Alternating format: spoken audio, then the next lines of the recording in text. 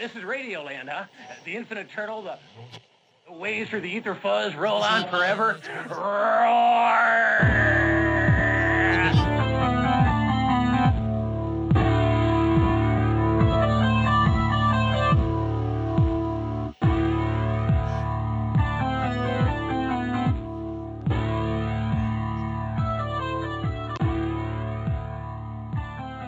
This is Death by DVD, and you are listening to the Halloween Hangover, Part 2.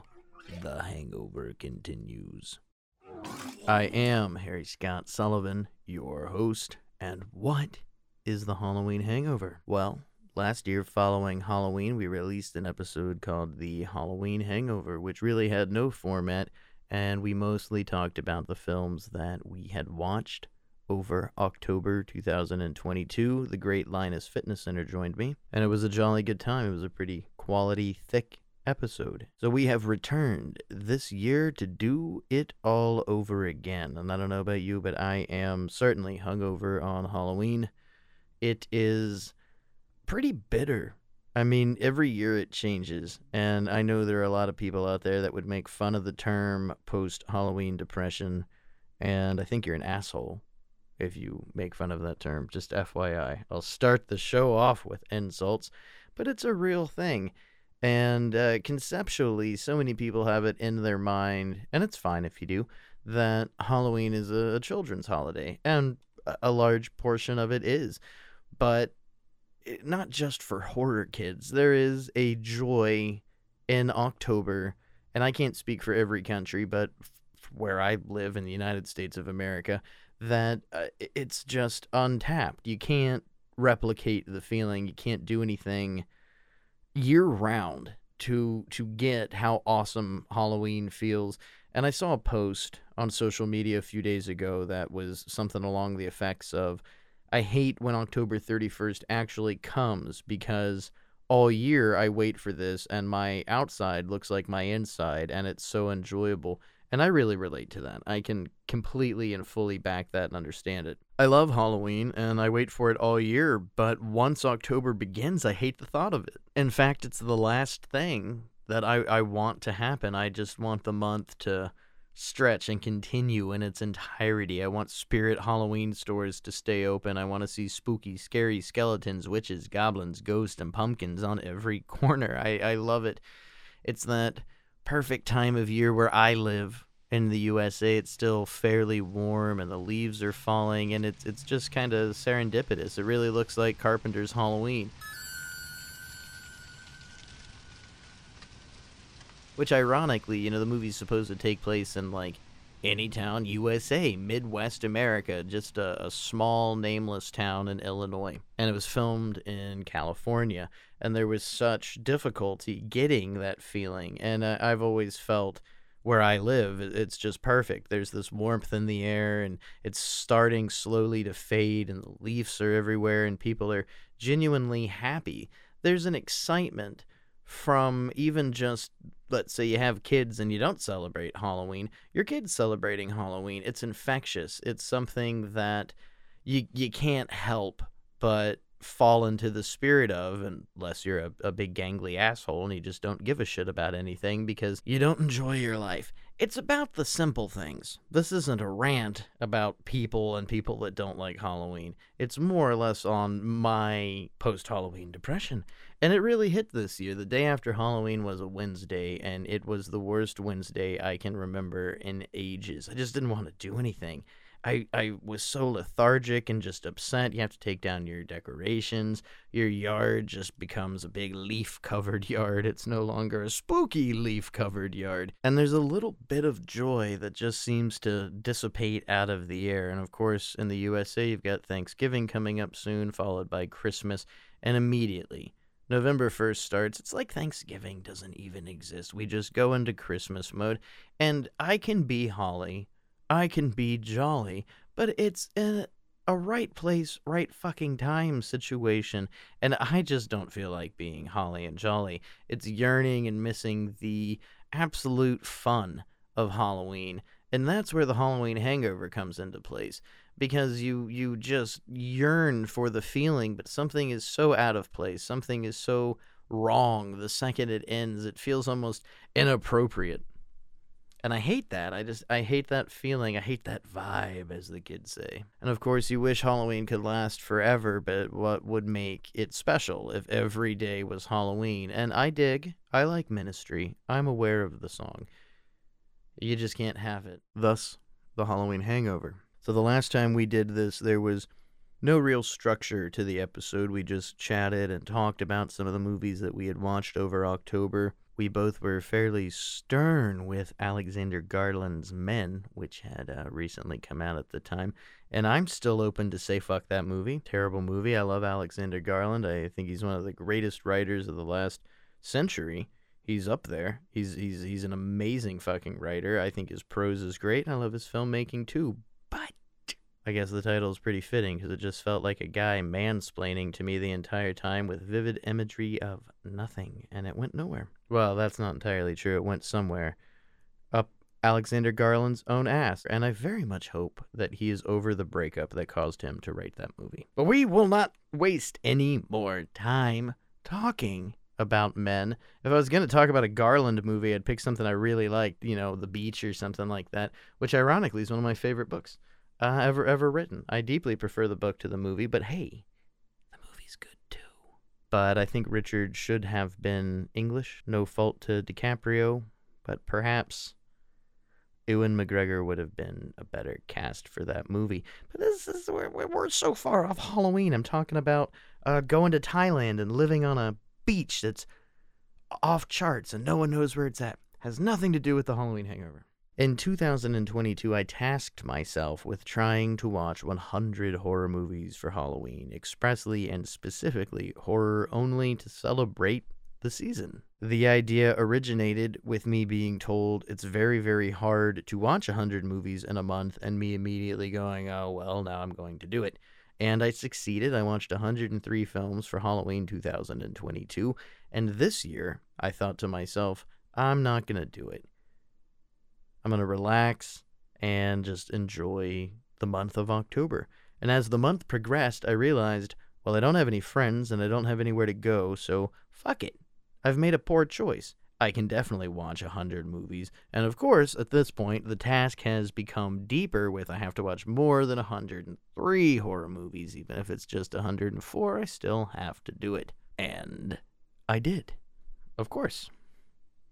112 movies, in fact. And so for this year's Halloween Hangover, Part 2, The Hangover Continues, we are going to dive deep into my list and explore all the things I watched October 2023. And I can hear you.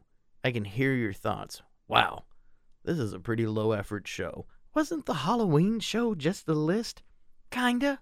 It technically was 3 lists. And it was done on the fly. But comparatively to some of our other Halloween episodes, I can understand how it is a little underwhelming. And yeah, lazy content. Am I about to read a list? Is that what I'm going to do on this episode? Am I going to read a list? Yeah. That's kind of the gist of things here. And because the list is so long, in fact, I really can't stop and talk individually about every movie. But a couple of them, we'll stop here and there, we'll chat about them, and I know you're also saying to yourself, well, can't I just fucking follow you on Letterboxd and see the whole list I'm sure you've curated and made since you did one last year? Yes, you can. You can. Death by DVD, it's me on Letterboxd. Death by DVD, that's me on Facebook. Death by DVD, that's me on Twitter. Death by DVD, that's me on whatever the fuck the Instagram thing is called. X. Also, Death by DVD, Twitter, whatever. It's fucking Death by DVD. If you Google that shit and look it up, it's me. You'll find me. Ha-ha! Is it lazy content?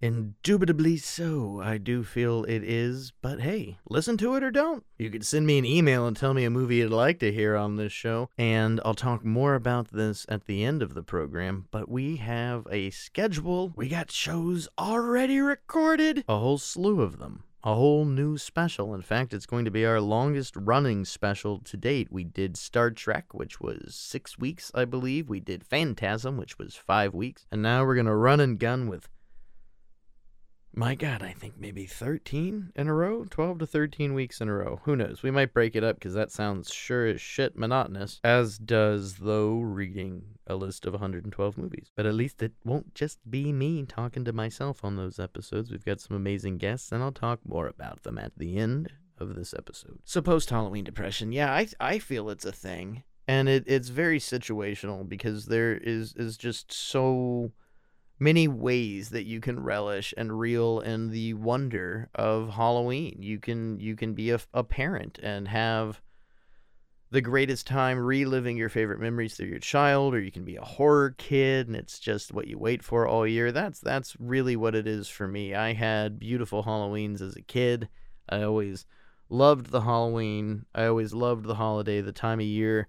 Before I even turned into the strange cinephile movie critic bastard that I am now, there was just something so mystical about it. And every year I really fight to retain and bring that feeling back. And I love so much the awe that can be inspired by Halloween, even from just simply decorating your yard. I don't have the greatest decorations, and of course, year-round, my house has spooky and scary things all around. There's skeletons and Chucky dolls and Leatherface. I've got a whole room dedicated to the Texas Chainsaw Massacre and Godzilla. It's half Texas, half Godzilla. I know it sounds like a weird pairing.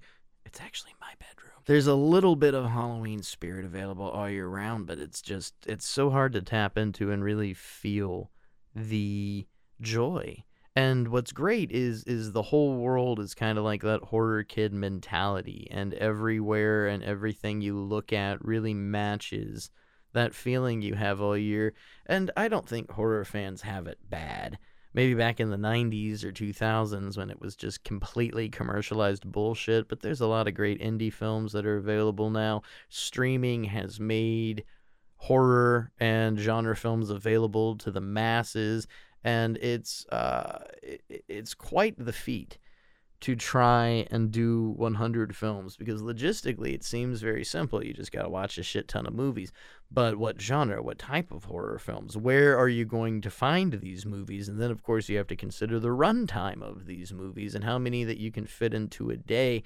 And you realize after a while, can you name 100 movies in general?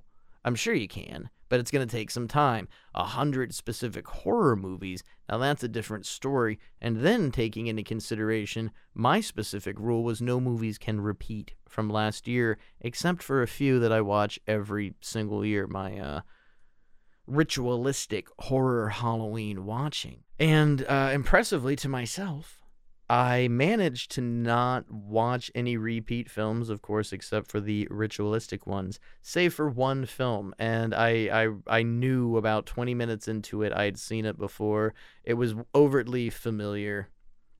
I should have fucking remembered it, but whatever. One repeater on the list. And what works is I did 103 last year and I did 112 this year. So it doesn't matter that the repeater showed up.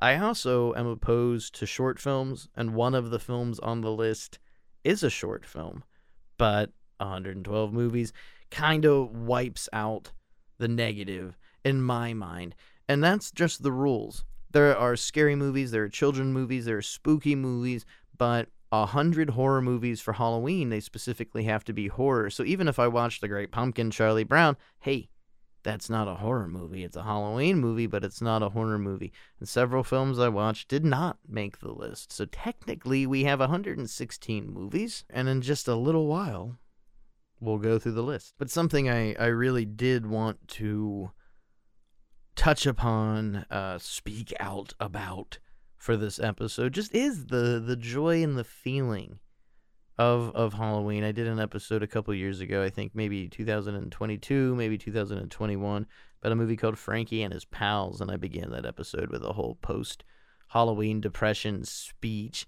and it kind of reels in my head the overwhelming amount of negativity and just assholes on the internet that don't let people have fun, that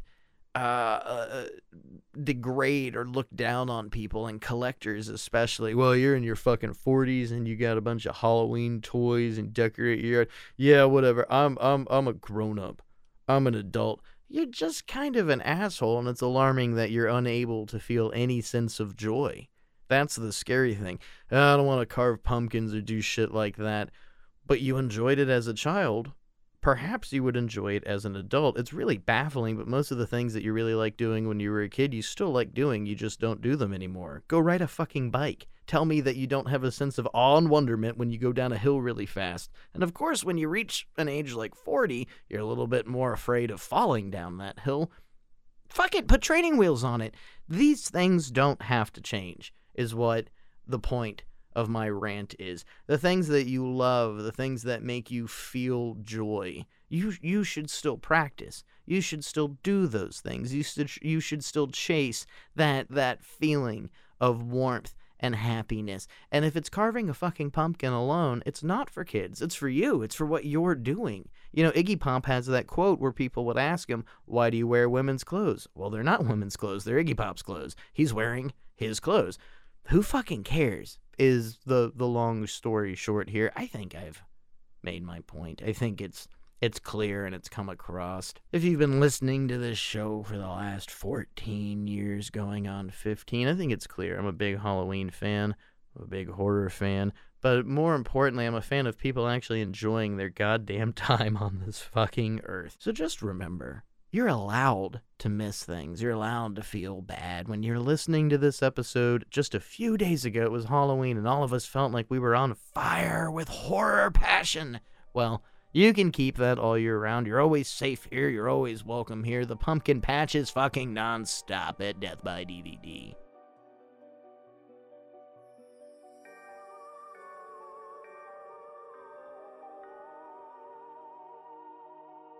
And that brings us to the goddamn list. 112 horror movies.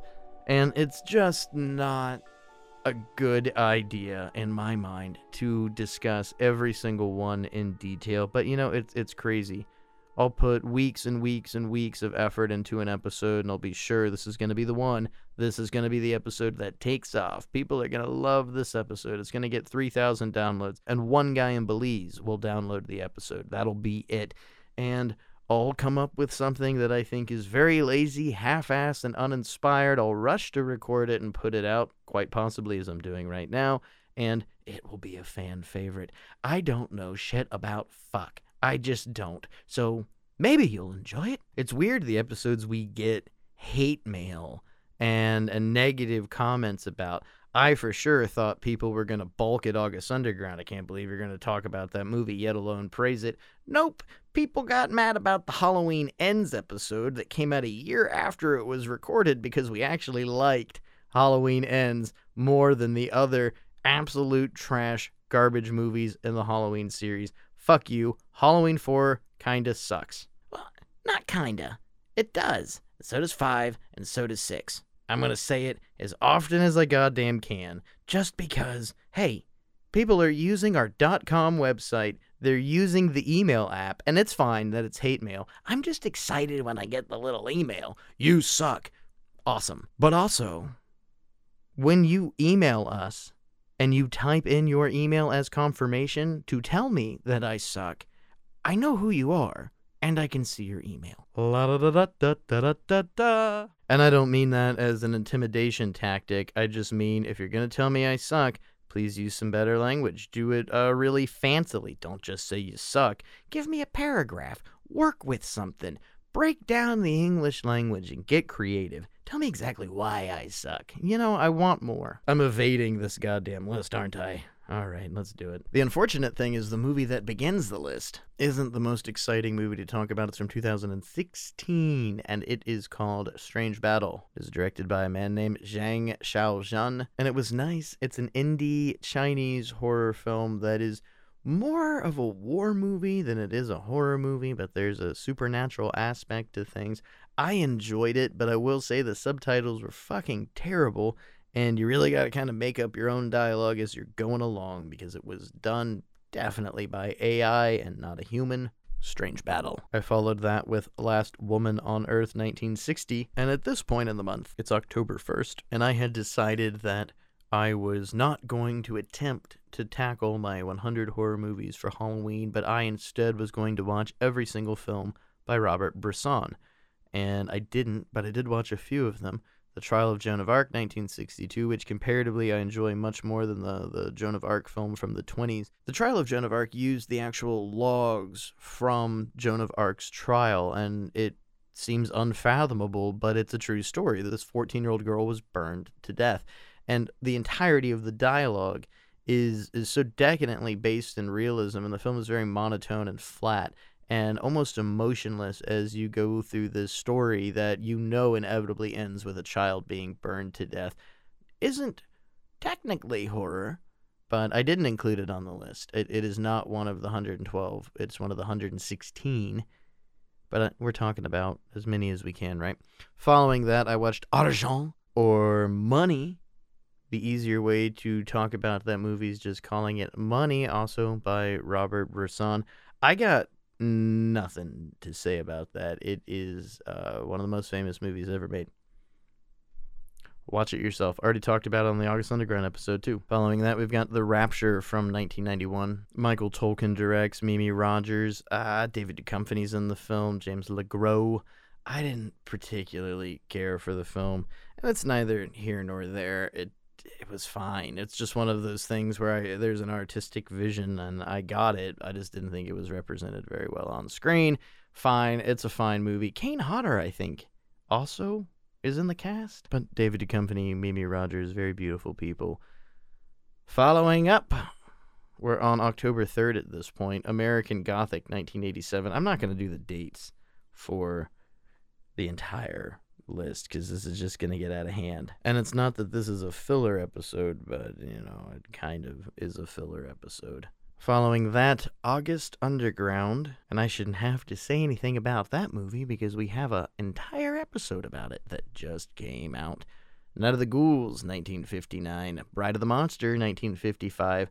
Glenn, or Glenda, 1953. This one's debatable if it should have inclusion on the list, as it's not a horror movie, but it is a movie directed and written by Ed Wood Jr., and he acts in it too as well, stars in it. So that is kind of the force here. Well, it is a movie by Ed Wood Jr., who infamously is called the worst director of all time, and by today's standards, that's laughable. It's offensive. It's fucking offensive by today's standards, and still, you have a head-to-head battle of Andy Milligan or Ed Wood, but I quite enjoy Ed Wood's films, and I think Glenn or Glenda is ages before its time. It is a very, very thought-provoking movie, and it wouldn't be bad if there wasn't that maybe 30-minute weird couch scene where they're just on the couch making out, and it just fucking runs on and on and on and on and on and on and on and on and on and on and on and on and on and on and on and on. It itself was filler. I think the movie was maybe like 45 minutes worth of footage, and that's interjected garbage. But still, it raises the question: is it a horror film? And I do not consider it a horror film, but my reasoning is Ed Wood Jr., and that's fair reasoning. It's an Ed Wood movie. Following that, Captain Clegg, and that was 3 in a row. Night of the Ghouls, Bride of the Monster, Glenn or Glenda, those are all Ed Wood Jr. films. Did not manage to do Plan 9 from Outer Space for some reason. Following Glenn or Glenda, though, we've got Captain Clegg, 1962, a series that I'm sad didn't continue onward more. This is a great Peter Cushing vehicle. Peter Cushing plays a pirate. It's awesome, and it's still horrifying. Oliver Reed's in the movie, and goddamn, I love Oliver Reed. It's an excellent adventure, Captain Clegg. And then after that, we've got the classic, The Unforgettable, one of the greatest films ever made by one of the greatest filmmakers ever made, The Exorcist, 1973. May William Friedkin rest forever in peace. Following that, not so good, but not as bad as I remember it being, The Exorcist 2, Heretic. And I'm a big Richard Burton fan. I sympathize with that poor devil. I've always had a lot of admiration, as well as I do for Oliver Reed, with Richard Burton. And he goddamn tried. I don't care how bad the movie is, Richard Burton's still pretty good in The Exorcist 2 Heretic, and this is 1977. He was at one of the heights of his intoxication. This is a very drunk movie for Richard Burton, and he did a goddamn good job. We're all proud of him for it. May he rest in peace. Following that, Dogs, 1976. Then we get into a little bit more non-horror territory. On the 7th, I went to a local Oktoberfest celebration, and when I came home, there was only one movie that seemed right to watch, and that is Broken Lizard's Beer Fest, not a horror film, and it is not on the list, but I'm telling you about it anyway. Space Probe Taurus, 1965, The Time Travelers, 1964, Invisible Invaders, 1959, VHS, 85, 2023. VHS. God damn you. So I am willing to say I liked the first movie. I thought the maybe even to the third or so, I followed the series pretty well, and they had this whole follow through. I mean, it's an anthology series, and if you make an anthology film without a wraparound, it's useless, and it's just a bunch of short films clipped together. The imperative thing, what really ties the goddamn room together when it comes to making an anthology film, is having a coherent and a really sturdy wraparound. I really like the first movie. The second one, it's kind of continuing it. You're attempting to learn more. Third movie, it's continuing it. By the fourth one, they just drop it, and it's just a bunch of shit clipped and cut together. VHS 85 is absolutely no different. I was annoyed last year. On my list last year, I had the previous VHS, and that pissed me off too. It's just not about anything. And it's fine. An anthology film doesn't need to be specifically about something, but it has to have a wraparound that makes some sort of sense. There's no story being told. It's just kind of polishing turds and throwing them out for people to see. But hey, it does well on Shudder, and I guess good for AMC. I found VHS 85 to be a complete and utter and total waste of time, but we follow VHS 85 with Carpenter's classic Halloween. I feel like I don't need to say anything about that because we have a 4-hour episode, last year's Halloween special, featuring Justin the Red from Watch Skip Plus and Linus Fitness Center, the Linus Fitness Center, where we rank, rate, and review every single Halloween movie in the series. So you can just go listen to that. Following Halloween, we move into a favorite film of mine. I think you should know this, being Death by DVD fans. It's Phantasm 4 Oblivion. I love the whole series, but Phantasm 4 is one of my most favorite in the series. I think it's one of the darkest entries. I have a hard time watching it without actually crying. I find it greatly upsetting, but it's a wonderful film. The whole series is spectacular. I love Phantasm with every ounce and fiber of my being, and I strongly recommend you let Phantasm and Don Coscarelli into your heart.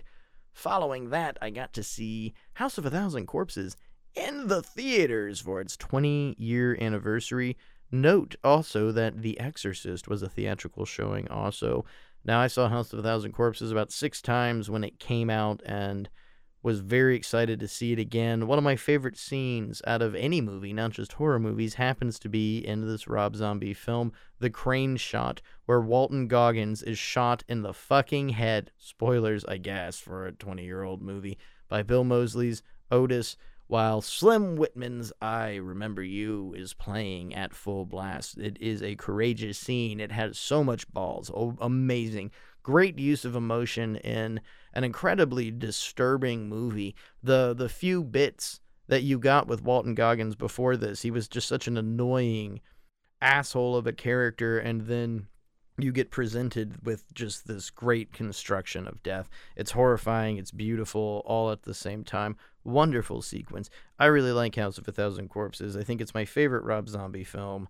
Most people prefer The Devil's Rejects, and it's fine, whatever. It's fine. I'm not saying it's bad, I'm not saying it's good. It's fine. Hated 31. I like his Halloween series. I think those are okay. 31 was awful. Munsters, still haven't seen it. Haunted World of El Super Beasto. It was fine. That's fine. I'm leaving something out, aren't I? Oh, yeah, the really good one with Sherry Moon, and that narrows it down, doesn't it? Jesus fucking Christ. Lords of Salem. Yeah, the one with Sherry Moon. The Rob Zombie movie with Sherry Moon. You know what I'm talking about? Lords of Salem was great, though. I like that one. Or spending way too much time on Rob Zombie. Moving on, The Boogeyman 2023. Then Ernest Scared Stupid 1991. Again, debatable. That one's hard to put on the list, as well as Glen or Glinda. Is it a horror movie? I think so. Child-friendly, but it still has elements of horror. Then, of course, this October 2023 featured a Friday the 13th, so obligatory Friday the 13th, 1980, Sean S. Cunningham, and followed it up by Steve Miner's Friday the 13th, Part 2, 1981. Then after that, we've got a Don't Look in the Basement double feature, 1973's Don't Look in the Basement, and then 2015's Don't Look in the Basement 2. And for a movie made 40 some odd years after its original sequel, completely unnecessary, why do all these 40-year-old sequels have to fucking have some supernatural plot? I don't know. I didn't entirely hate it, though. Wasn't a complete waste of time. If you enjoy the first movie, it's nice connecting it, but again, completely unnecessary. And then we've got In Search of Bigfoot, 1976. It's a Bigfoot stretch here. We've got Cry Wilderness from 87 following it, and then Sasquatch, The Legend of Bigfoot, 1976, which I enjoy. You can hear about that movie on the 2023 Halloween special. Following that, we've got The Resonator, Miskatonic U. Here's the whole stretch. I did all three of them. There is The Resonator, Miskatonic U, Beyond the Resonator, and then Curse of the Reanimator, which all of these serve as unofficial sequels to Stuart Gordon's 1986 From Beyond.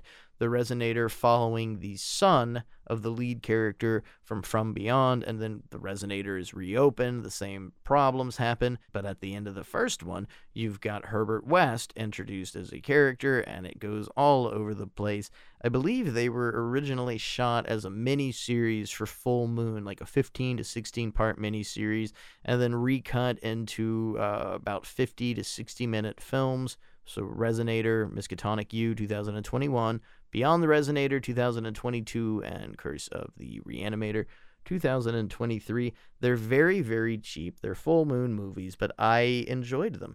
As a whole, all of them, it's an interesting follow-up to a movie that didn't need a follow-up, and it's fine. They were fine. After that, those three, I watched Argento's Dark Glasses, which is terrible. Absolutely terrible. The fucking bad guy is a smelly guy, and that's his motivation for killing people, because somebody called him fucking smelly. And it's not even a slasher, because he just runs people over with his goddamn van. Now, I'm worried about putting out lazy content for Death by DVD, but Jesus Christ, this is lazy content. It's not even worth calling it a movie. It's absolute garbage, and I stand by my previous statements I've made for years and years and years. Dario Argento hasn't made a fucking good movie since Opera, and I wish he would stop. Just stop it. God damn it, Dario. I hated Dark Glasses. It's awful. Then following that, as we talked about the Resonator movies, is From Beyond, Stuart Gordon, 1986. It's a classic. It's amazing. It's Stuart Gordon, and you're better off for watching it. You should watch it right now. Then we've got The Incredible Melting Man from 1977 and Body Melt from 1993, an ooey gooey double feature, which both movies are fairly disgusting. The Incredible Melting Man is a more sympathetic film where you actually feel bad for the guy while he's melting, as to where Body Melt is chaotic. There's several different plots going on. Not all of them really connect or make sense, but still, it's a weird piece of Australian horror. It's really fun to watch. I like Body Melt. I like them both. I prefer The Incredible Melting Man, but I like Body Melt. Then Tomb of Terror, more full moon movies. This one isn't even really a movie. It's 3 full moon features from the 90s that have been cut down into an anthology film, which makes me wonder what the point of the original movies was at all, if they could just be 15 minutes. And successfully so. It actually works out as shorter versions than the original movies. And still with the full moon, this one's by Charlie Band himself, Corona Zombies, 2020. Man, what a weird movie. It's mostly Hell of the Living Dead. It's mostly a redub of Hell of the Living Dead. You got a couple other movies added in here, and it's got some banana dialogue. My favorite quote from the entire movie is, "You look like Barbara Bush on crack." Bless you, Charles Band. Never stop working. Then we've got 2021's There's Someone Inside Your House, Unfriended Dark Web, followed by Unfriended, I actually thought Unfriended Dark Web worked a lot better than Unfriended did. Unfriended was kind of boring and didn't go anywhere for me and was unnecessarily supernatural. God damn it, just make a movie about the internet being scary. It's scary fucking enough in real life. We didn't need ghosts. Unfriended Dark Web managed to do what the first movie couldn't do, and it's better for it. Then we've got 2023's Book of Creatures, followed by Freaks, the classic, 1932, 13 Women, 1932 also, Dawn of the Mummy, 1981, which was a very, very lazy mummy movie. Amityville 2, The Possession. Burt Young died that day. Had to watch one for good old Burt, followed by one of my favorite films of all time, horror or not, 1973's The Last House on Dead End Street by Roger Watkins. I strongly recommend watching that movie. Alone and in the Dark. Final summer 2023, Bloody Muscle Bodybuilder in Hell, 1995, Japan's answer to The Evil Dead, 15 years after it was made. I love it. It's a great film. Another one I strongly recommend seeing. It is a bloodbath, and it is so fun. Then we've got some sweet, sweet shot on video, The Necrophiles from 1997, Hell High from 1987, a twist in the evil kid horror movie genre. It's not so much possessed evil kids, they're just spoiled, dirty, awful children. Well, they're not so much children, they're high schoolers, but still. I enjoy Hell High. It's a 2.5-star movie for me because of meandering points and plots, but I still really enjoy it. Then we've got Ghost House, Umberto Lenzi. He overheard someone discussing the synopsis for Poltergeist, decided not to see the movie, but to rip it off nonetheless with just the small bit of knowledge he had overheard from somebody, and it's a pretty good movie. I think I might enjoy it more than Poltergeist. Then we've got Lamberto Bava's Demons 2. It's a classic, not as good as Demons, and it always makes me wonder about Lamberto Bava. I think personally he's a really lazy filmmaker. His father was an artistic genius, and he grew up with the hand of Dario Argento on his shoulder, but his movies are kind of lazy. Now, of course, you've got Demons, which is a beautiful, wonderful, balls-through-the-wall, high-octane horror film, but that was guided mostly by the hand of Dario Argento, and Demons 2 is where Lombardo shrugged and went, you know what, let's just make the fucking same thing over again, but I don't know, it's an apartment complex this time, and it's a lazy film. It's nowhere near as exciting. I don't hate it. I don't hate Lamberto Bava, so don't get that fucking crossed, but it is a lazy movie and nowhere near as fun as Demons. It's still a 3-star film if you entertain the idea of arbitrary, boring, and lazy star ratings to rank films with. Following that, a movie I have a great deal of disdain for and think was an incredible waste of time, All Hallows Eve. I watched this for Joe Bob's Halloween special, which was pretty awful. I didn't enjoy it. And mostly because of uninspired shit movies like this. The thing that really bothered me is Darcy, the mail girl, and Joe Bob Briggs pleading, this isn't a misogynistic movie. It's not misogynistic. And then they show a scene immediately following that where a woman has had her arms and legs removed, her vagina has been sewn shut, her breasts have been cut off, and the words cunt, slut, and whore are carved into her. And they're both arguing, it's not misogynistic. Yeah. All right. If that's the hill you want to die on, or you're getting money shilled out to talk about this, that's fine. But All Hallows Eve is absolute garbage. Violence for the sake of violence, and incoherent. It's a terrible movie. So is Terrifier, and even more so Terrifier 2. And if you have a problem with that, just email us some hate letters. We'll start reading them out on the show. In a Stranger's House, 2018, Revolt of the Zombies, 1936. One of my favorite films coming up here, Dust Devil, 1992, and I watched the atrocious, the god-awful Weinstein cut of that movie, and fucking God, they butchered it. It's this incoherent slasher. They just damaged the beautiful, great work of Richard Stanley. That film is just amazing. Amazing doesn't cover how awesome the full real version of Dust Devil is. It's a great movie. I strongly recommend it. We've got The Children, 1980. Following that, Kathy's Curse, Your Mother's a Bitch, 1977. I love Kathy's Curse. It's such a bad movie. It's not a good movie, but it's so enjoyable to watch. Then we've got a short film, I believe the only short film on this list, by Jim Van Beber, Roadkill, The Last Days of John Martin. The Boneyard, 1991. which is a problematic movie, and it runs all over the place, but I like it. I really, really like the characters, especially in that movie, and you've got a giant fucking Phyllis Diller monster, as well as a... what is that dog? Poodle! It's a poodle monster. Who doesn't want to see a Phyllis Diller and poodle monster duo? Seed People, 1992, another goddamn full moon movie. Gargoyles, 1971, which is super cheap, but I've always enjoyed it, and I especially love the end of the movie where the gargoyles pretty much are like, you guys are fucking assholes. Humans ruin everything. And it's true. And then Bert I. Gordon's The Food of the Gods, 1976. I fucking love this movie. Giant rat monsters, weird stuff's coming out of the ground. It's just a great throwback to something like Kingdom of the Spiders.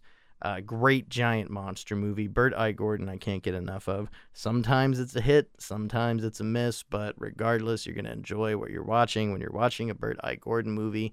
Following that, we've got VHS Bootlegged, which I gave half a star on Letterboxd, if that means anything, but didn't enjoy myself with that film. Following that, a movie that a lot of people have problems with, and we'll probably come back ourselves and do an episode on, The Exorcist Believer, which I didn't have anywhere near as much hate for it as you fucking nerds seem to have the problem with. It wasn't that bad. Is it an uninspired, unnecessary, lackadaisical sequel to a movie that's 50 years old that never needed a sequel? Yes. But for what it is, it's fine. It's just another basic, boring possession movie. And for that, I don't hate it anywhere near. I was entertaining. I enjoyed myself. I went to the theater. I saw it completely alone. Not one other person in the goddamn theater, which is saying something about the film, but I didn't hate it. Do I like it? No, but I didn't hate it. Following that, Talk to Me, 2022, a movie I really, really, really liked and also would like to come back and do a little bit more discussion on here, but we're trying to cruise through this list.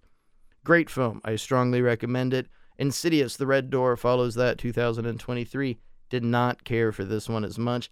I don't hate the Insidious series. I've got nothing against it, in fact, at all. I've enjoyed following the characters and following the stories, but I guess this is the word of the night. This was uninspired. It was kind of boring. It's a bummer because it's Patrick Wilson's directorial debut, and I was hoping for a lot more. But as all the other films do, just like the Paranormal Activity movies, it raises more questions than anything else, and it's just a tease until we get to the next inevitable movie that will be in the series.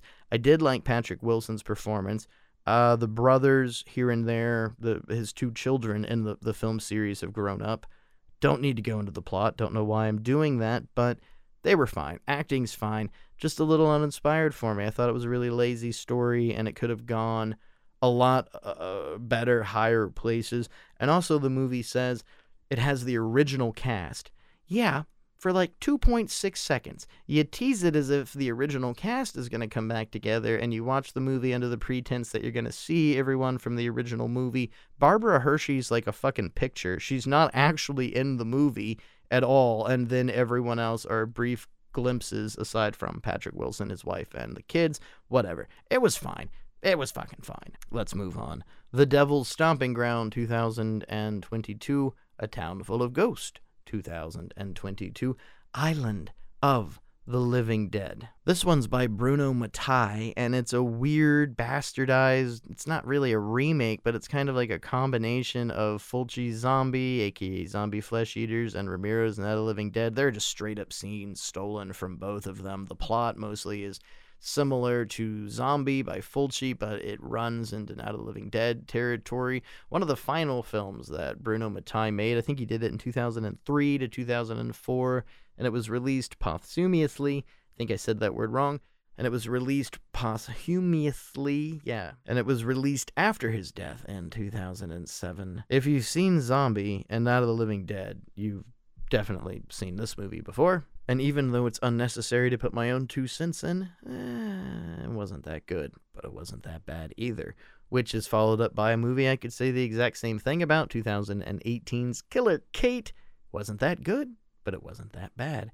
Cannibals and Carpet Fitters follows that, 2017. Scream of the Wolf, 1974. Teenagers Battle the Thing, which is just capitalizing on the word The Thing, because it's a 1958 movie, and it's not actually teenagers battling the Thing. It's a prehistoric monster that was dug up.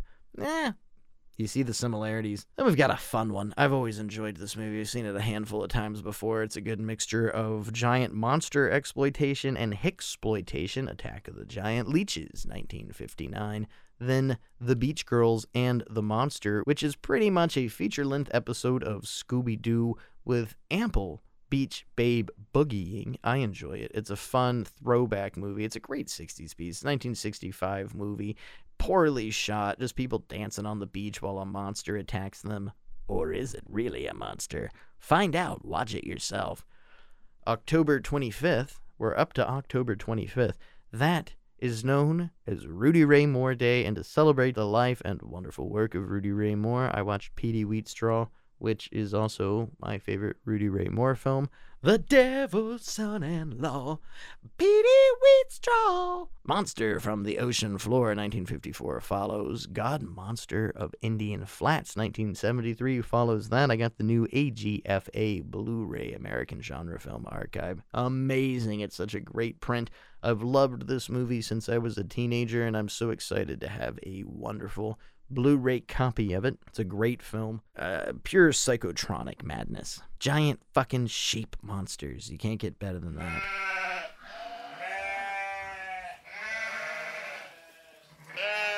Following up God Monster, we've got Monster on Campus, which is cute. Now, it's the best thing to say about this. This is a cute, late 50s, just average B-movie monster affair. It's fun. Demonic Toys, Jack Attack follows that. Another full moon picture. The Werewolf Reborn, 1998, and Frankenstein Reborn, 1998. So much full moon this Halloween.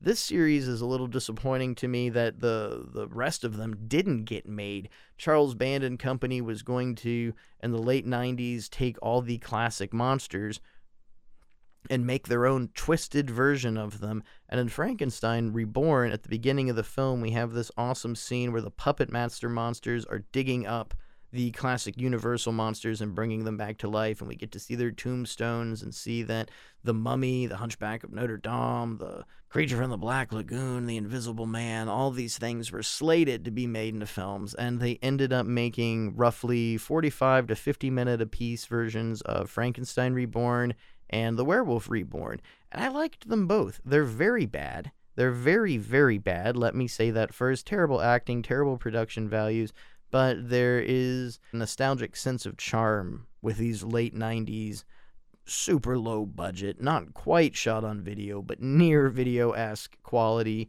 I like it. I have no excuse. They're bad movies, but I enjoy it, so fuck you. The Beast from the Beginning of Time, 1965. Following that, one of the greatest films ever made and one of my favorite films, Lucio Fulci's The Beyond. No Halloween is complete without a viewing of The Beyond. Man Beast, 1956. Evil Bong, 888 Infinity High. Let's not even bother talking about that. Face of the Screaming Werewolf, 1964. The Flying Serpent, 1946. Dead Men Walk, 1943. The Corpse Vanishes, 1942, which happens to be one of the few films that managed to be a repeat from last year without intentionally. I actually think this is the only movie I unintentionally rewatched. There are a few that I intentionally rewatched. Following that, Bowery at Midnight, 1942. The Beast of Yucca Flats, 1961. You got Tor Johnson in this movie.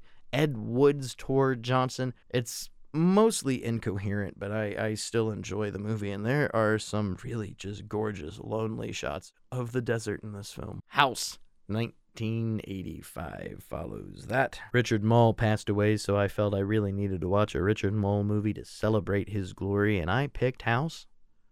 William Catt, George Wendt. It's a great film. Kay Lenz. It's written by Fred Decker, directed by Steve Miner. That's all you should need to know. It Knows You're Alone, 2021. I wanted to watch the entire Killjoy series from Full Moon, but I only made it through Killjoy and Killjoy 2 Deliverance from Hell before I decided I needed a break. Then I followed it with a film that I'd never seen before, but immediately has become a classic to me and something that I have to own a copy of. Look forward to seeing it again. Scary Movie from 1991. A real twisted piece of art cinema. I mean, this is just a great prospect and idea for a movie. Super low budget, and as it progresses, it just causes an eternal anxiety attack. I was so upset and tense watching this and couldn't wait for it to end, and then the second it ended, it was like, holy shit, I gotta see this again. Fantastic. Shadow Zone 1990 follows that. The Creeps 1997, another full moon movie, and I liked this one. It I don't need to get into the entire story, but this guy manages to bring all these classic monsters from literature, similar to the other films we just talked about, Frankenstein, Dracula. Well, he's bringing them to life through their novels, but it only creates half-sized versions of them. So we have an entire cast of little people playing Frankenstein, Dracula. Dracula is played by Phil Fondacaro, and honestly, legitimately, he does a great performance. It might be one of my top favorite Dracula performances after seeing this film. And the movie's schlock. It's not really good. It's not even so much like it's so bad it's good. But Phil Fondacaro is amazing. And you definitely know who he is. You know who Phil Fondacaro is. You've seen him in thousands of movies before. Great, talented actor. One hell of a Dracula. The Manster, 1959. I really loved this movie. It's a half Japanese horror movie, half American horror movie. But what it is all schlock. It's great. Then I saw Spirited Away, which is not a horror movie, and it did not make the list, but I did see it in October, and it was the first time I watched it.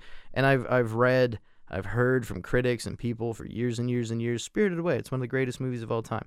Top 10 greatest films of all time. Quintessential greatest films of all time. And I've always been a little hard-pressed on that. I doubt it. Spirited Away, one of the top 10 greatest films of all time. It's true. Yep. Finally watched it. No argument. Silly to even have an argument or any other opinion. It's fantastical, brilliant, beautiful, great, emotional, wonderful. All Studio Ghibli, I'm finding out. Late to the game is just fucking great. Dark Knight of the Scarecrow 2. 40 years after Dark Knight of the Scarecrow, a made-for-TV movie, nonetheless, we have a sequel, and it fucking baffles me. I do not understand the reasoning of making a movie 40 years after the original one and just completely disregarding the entire point and plot. Now, Dark Knight of the Scarecrow is a supernatural film, but this one, for some reason, is even more supernatural. There wasn't even any unanswered fucking questions from the first movie. Don't know why there was a sequel. Didn't care for it, but again, it's not that bad. Followed that up with a delightful film by a director that I can't speak enough of. I love everything they've done. I love watching their films. Their films bring me such a great sense of happiness. Frank fucking Henenlotter, baby. Basket Case. The original, it's a classic. Doesn't matter if you've seen the other ones. They're great. Love Basket Case 2. Love Basket Case 3. But Basket Case as it is, the story of Belial and his brother, I love it. If you've not seen it, you gotta do something about that. Frank Henenlotter, he is a artiste. I love Frank's work. I love everything he's done. I think he's just an insatiable and incredible person and a beautiful artist.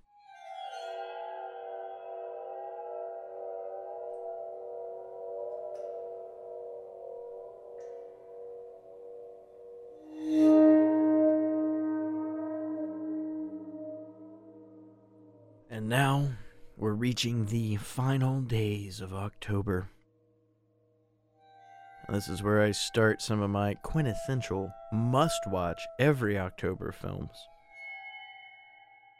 This isn't one of them, but we follow Basket Case with Jack-O-Lantern from 1988, a terrific heavy metal horror movie. Followed by Slaughterhouse Rock. This one is a little inconsistent for me. Now, I do remember fondly yearning after renting this for years and years and years. I loved the poster. I loved the cover art, rather, of the VHS. And I walked past it many times at video stores and never rented it. Watched it for the first time this Halloween, and it is a very misdirected film with lots of wandering plots. Don't know why Rock is in the title. Slaughterhouse makes sense. It also takes place at Alcatraz, and it also has Tony Basil in the movie. And if you think you know who Tony Basil is, you definitely do. Oh, Mickey, you're so fine, you blow my mind. Hey, Mickey. Hey, Mickey. Tony Basil. Yeah, it's all over the place, undeserving of the title rock, but is a pseudo heavy metal horror film. And we follow that with an actual heavy metal horror film by Dave Dakota. Again, maybe a little misdirected. It's definitely schlock, but it's fun schlock. I'm using that word a night, but a schlocky, stocky Halloween. That's something you want, right? Dream Maniac, 1986. And then we've got, this is a quintessential one. I love watching this every Halloween. Black Roses, 1988, heavy metal horror movie. It is about the evils of heavy metal, but I've always felt the movie kind of makes you want to watch it more. You know, oh, heavy metal demons are going to sell your soul, and they're sweet monsters that play guitar with awesome hair. Yeah, it's just fucking making metal sound so much cooler than it already was. And then another quintessential film for me, one of my favorites. I've watched this every Halloween since I was 15, maybe 16 years old. We've got Rocktober Blood. You've got rainbow eyes. Rocktober Blood is a classic. I love that movie, no matter how good or bad it may be. Then I watched the premiere of the new Hell House LLC Origins, the Carmichael Manor. And maybe the less said about that movie is the better. I liked the first one. I liked the idea of the presentation and kind of rearranging what you show people with a found footage movie. And the second movie is just like the Paranormal Activity films. It's just digging and digging and digging, and then we never hit ground. We never do anything. It's just, oh, well, you'll find out in the next one.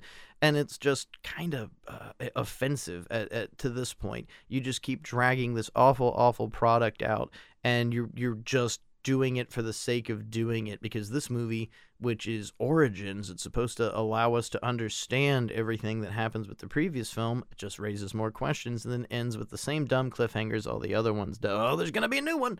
Guess what? We set it up for a new one. Of course you fucking did. Of course, another shitty Shudder original movie that makes me question why I actually pay for Shudder is going to come out. That's little to no effort instead of something that has production values, an actual story, decent artists making the films. There are so many indie directors that break their backs to get a really great product done, and then Hell House LLC Origins, the Carmichael Manor, is what premieres for Halloween on Shudder.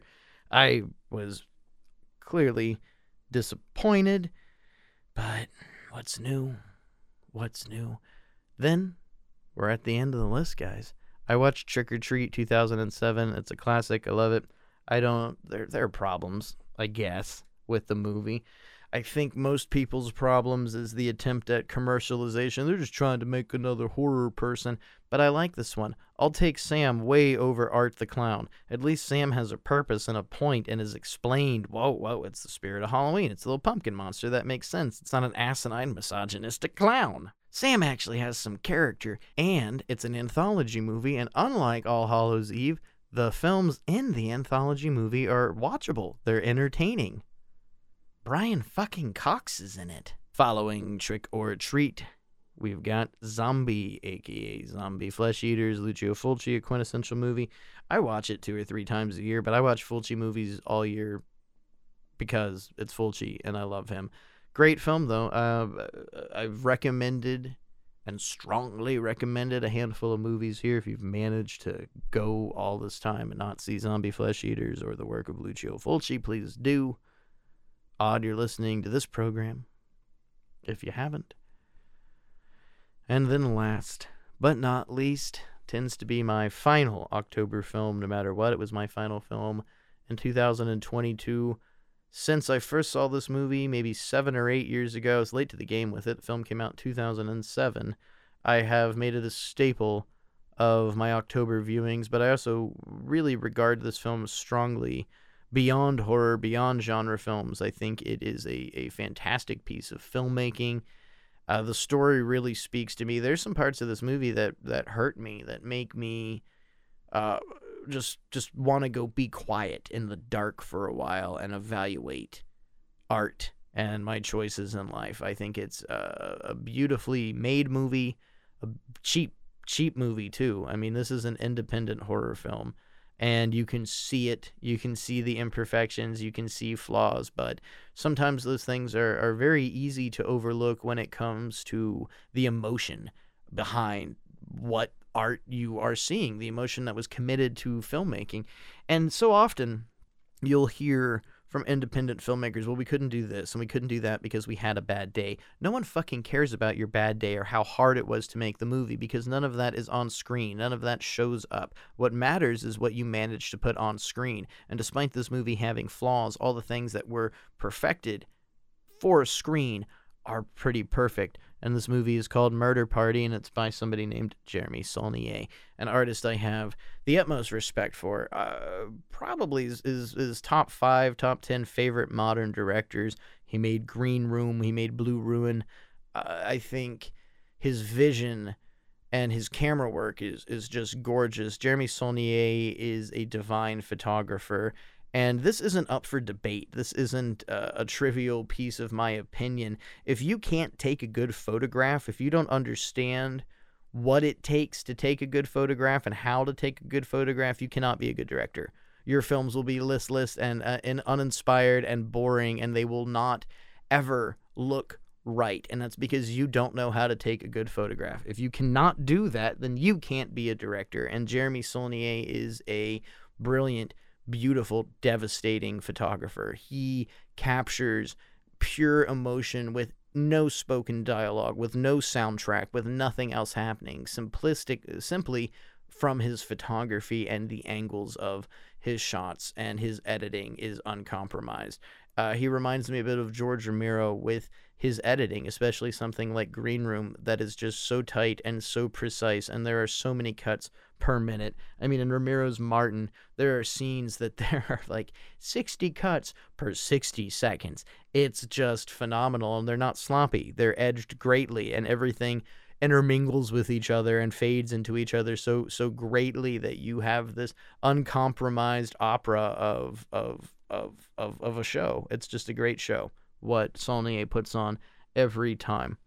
I think he is a very underlooked artist, and unfortunately in the last few years, I think he kind of, I don't mean to say this offensively, but he sold out a little, just trying to get that corporate job money. And everybody, look at Robert Eggers. Everybody kind of does things like that, and you move forward. And Saulnier hasn't hit his niche yet with that studio system, and I'm really hoping that in the next few years he can get a little bit more fluency throughout a bigger studio system so he can make some beautiful work again, because his first 3 films are just tremendous. I cannot talk about them enough.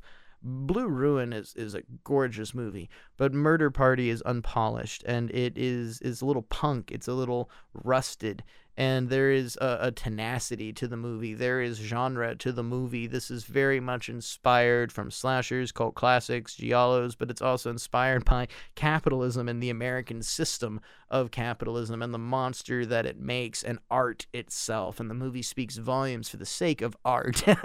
And hating art, my God, I fucking hate art so much sometimes. And this movie pinpoints so much of this angst and woe and I don't know, degradation felt by artists that just take themselves so goddamn fucking seriously.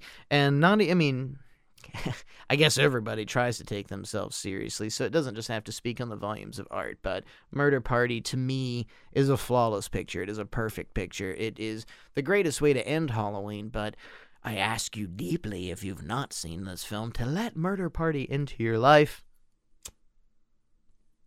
Because besides all that, if you just want to enjoy yourself and watch a hip, fun, gory horror movie, you've got Murder Party, which it suits all of those flavors. It suits all of those purposes. But the movie speaks to me so much more than a genre film, so much more than just a horror film. I have just a passion for what I think the message of this movie is. And it was a great way to end October for me.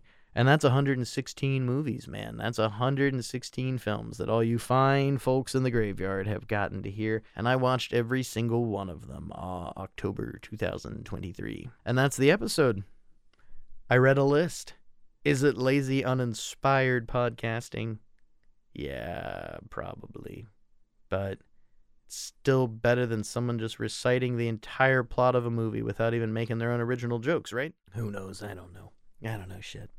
I don't know shit about fuck. All I know is, currently, I have the power of watching 112 movies in a month. Well, a 31-day month. Next year, will I try for 200 movies? I don't know. I don't want to say that's not possible, but I also don't want to convince myself that I can do it, because that's entirely how this started. It was a discussion with the great Linus Fitness Center and myself, where he had told me a couple years ago he tried to watch 100 movies for Halloween, and he just couldn't do it. And I guess I took that as a threat. What do you mean you couldn't do it? I have no friends. I have nowhere to go. I think I can do it. And 2 years in a row, it's not like a bragging thing either. Like, I don't want to go around telling people I watch 100 movies every Halloween, because what the fuck do you do? Do you not go outside? No, you can't. In fact, you got to streamline. You got to do at least 5 movies a day for a certain amount of time. And as I told you all earlier, I didn't decide to do this until around the 15th or 16th.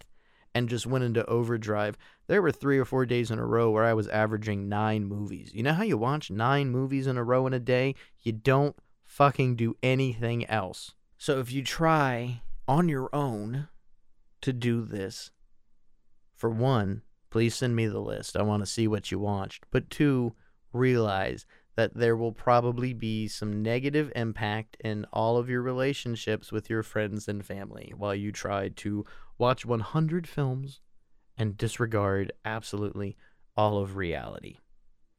But for me, it was the joy of Halloween, and a great amount of the films on this list and on last year's list are movies I would have never thought about watching, movies I would have, because of streaming, read the description, seen the star rating, and gone, I'm not going to watch it. But in this case, it was, hey, fuck it, let's do it. So I end up discovering just a treasure chest of things that I otherwise would have completely and absolutely overlooked. And by doing so, I found movies that I just have become favorites for me. I had never seen The Manster before, and that is, I will watch that countless times. I have to see it again. Bloody Muscle Bodybuilder in Hell. Oh, God, it's decadent. Such a great movie. I have to own this one. I have to watch it again.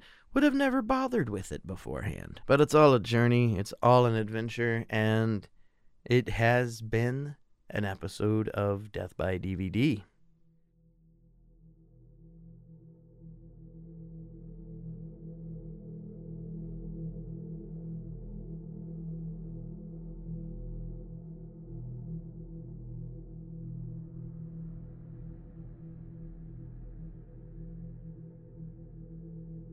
So now that we have reached the end of this episode, let's talk a little bit about what's going on with Death by DVD. We've got a whole new series coming up that I do believe is going to run consecutively. We're having some second thoughts about that, but we are going to unveil, talked about this a little bit on the Halloween episode, Masters of Horror Season 1. All 13 episodes, except a couple of them are going to go to Patreon, let's be real. 1 movie per episode, each of them are going to be about an hour long, so that makes for 13 episodes consecutively. We did Star Trek and Phantasm, as I said, and those all ran week to week to week. And I do feel, personally, that it might get a little bit boring. So we'll see. We might change some things up a little bit. And we're aiming to premiere that series the 3rd week of November. Maybe even next week. We'll have to see. Because I clearly do not know. But I am very excited for the series because we're going to have some special guests. And the guest that I know I can talk about, because we've got the episode recorded, is Kevin Matthews from Raiders of the Podcast. And I love Raiders of the Podcast. I love Kevin Matthews. He is just a gorgeous critic. He works nonstop. He has a review a day that comes out on his blog, which is called Fortis Man Number. I'll spell that for you so you can find it. FORITISMANSNUMBR.blogspot.com. An article a day, a video a week, and releases a podcast, Raiders of the Podcast, every week with a beautiful cast of people. I'm itching to get this episode out because it was so exciting having Kevin on the show. He's just a courageous, wonderful critic. He puts out so much. He watches so much. His love of cinema is infectious, and it's wonderful talking to him. It's wonderful reading his work, just fully loaded with everything that you would want. He was even recently quoted in a book about Stuart Gordon. He's interviewed and met Stuart Gordon, and we talk about it on the episode, and I'm just so excited to have Kevin join the show. We have a couple other guests lined up, and it may or may not be why we're postponing the Masters of Horror to come out, because we're trying to get those last few guests, but it's going to be fun. Something new. Alexander Nash will be returning for several of these episodes, so you don't just have to hear me ramble. And on top of that, we have a couple other tricks up our sleeves and a few more movie series that we want to discuss. But I'm sure you heard on the fall break episode, toward the ending, I said something around the effects of, this is the final season of Death by DVD, and there is some truth for that. We don't have a number of episodes ready yet, but this will be the final run for now. And I don't know if it's indefinite. We'll see, but it's been 14 years. We've had a lot of fun. We are focusing very heavily on our Patreon community and forming a greater, larger community where Death by DVD will exist in the future. And that's my segue to tell you about Death by DVD's Patreon, www.patreon.com/deathbydvd. You can join us in the graveyard for as low as $4 a month to unlock exclusive audio and video episodes, plus much, much more. But your support is what makes the future of Death by DVD. And I'm sure sometime soon we'll talk more about the final season. But for now, the ashtray is full, and the bottle is empty. Thank you for choosing death. Thank you for listening to this episode, and I hope you enjoyed it. And if anything, hey, tell me about these movies. Are you going to watch the list yourself? You have been listening to the Halloween Hangover 2023. And if you're like me, still clinging to the joy that October brought us, it's all right. October lives forever here on Death by DVD, always in the graveyard. Until next time, be pleasant.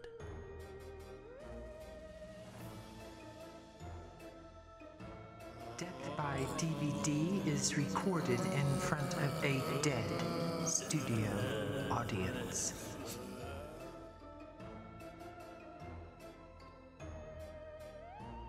Portions of today's programming have been mechanically reproduced.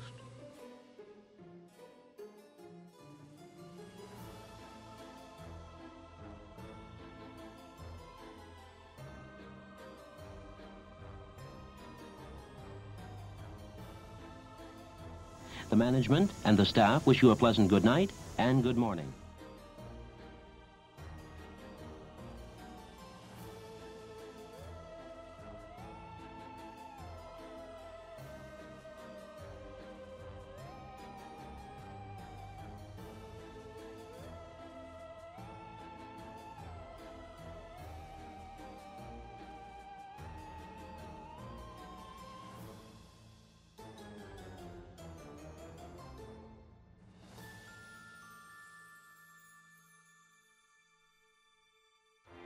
Death by DVD is broadcast from on top of Blue Crystal Sunshine Mountain in Anytown, USA, with transmitters on top the Empire State Building.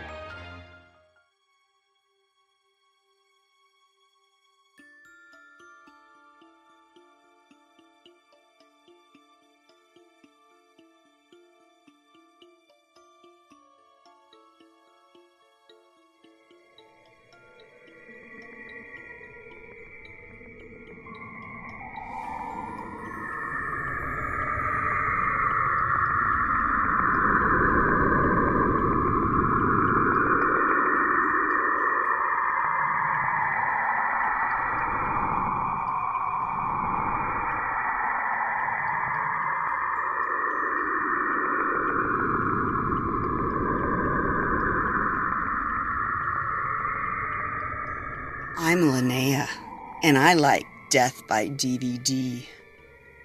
It's a statement.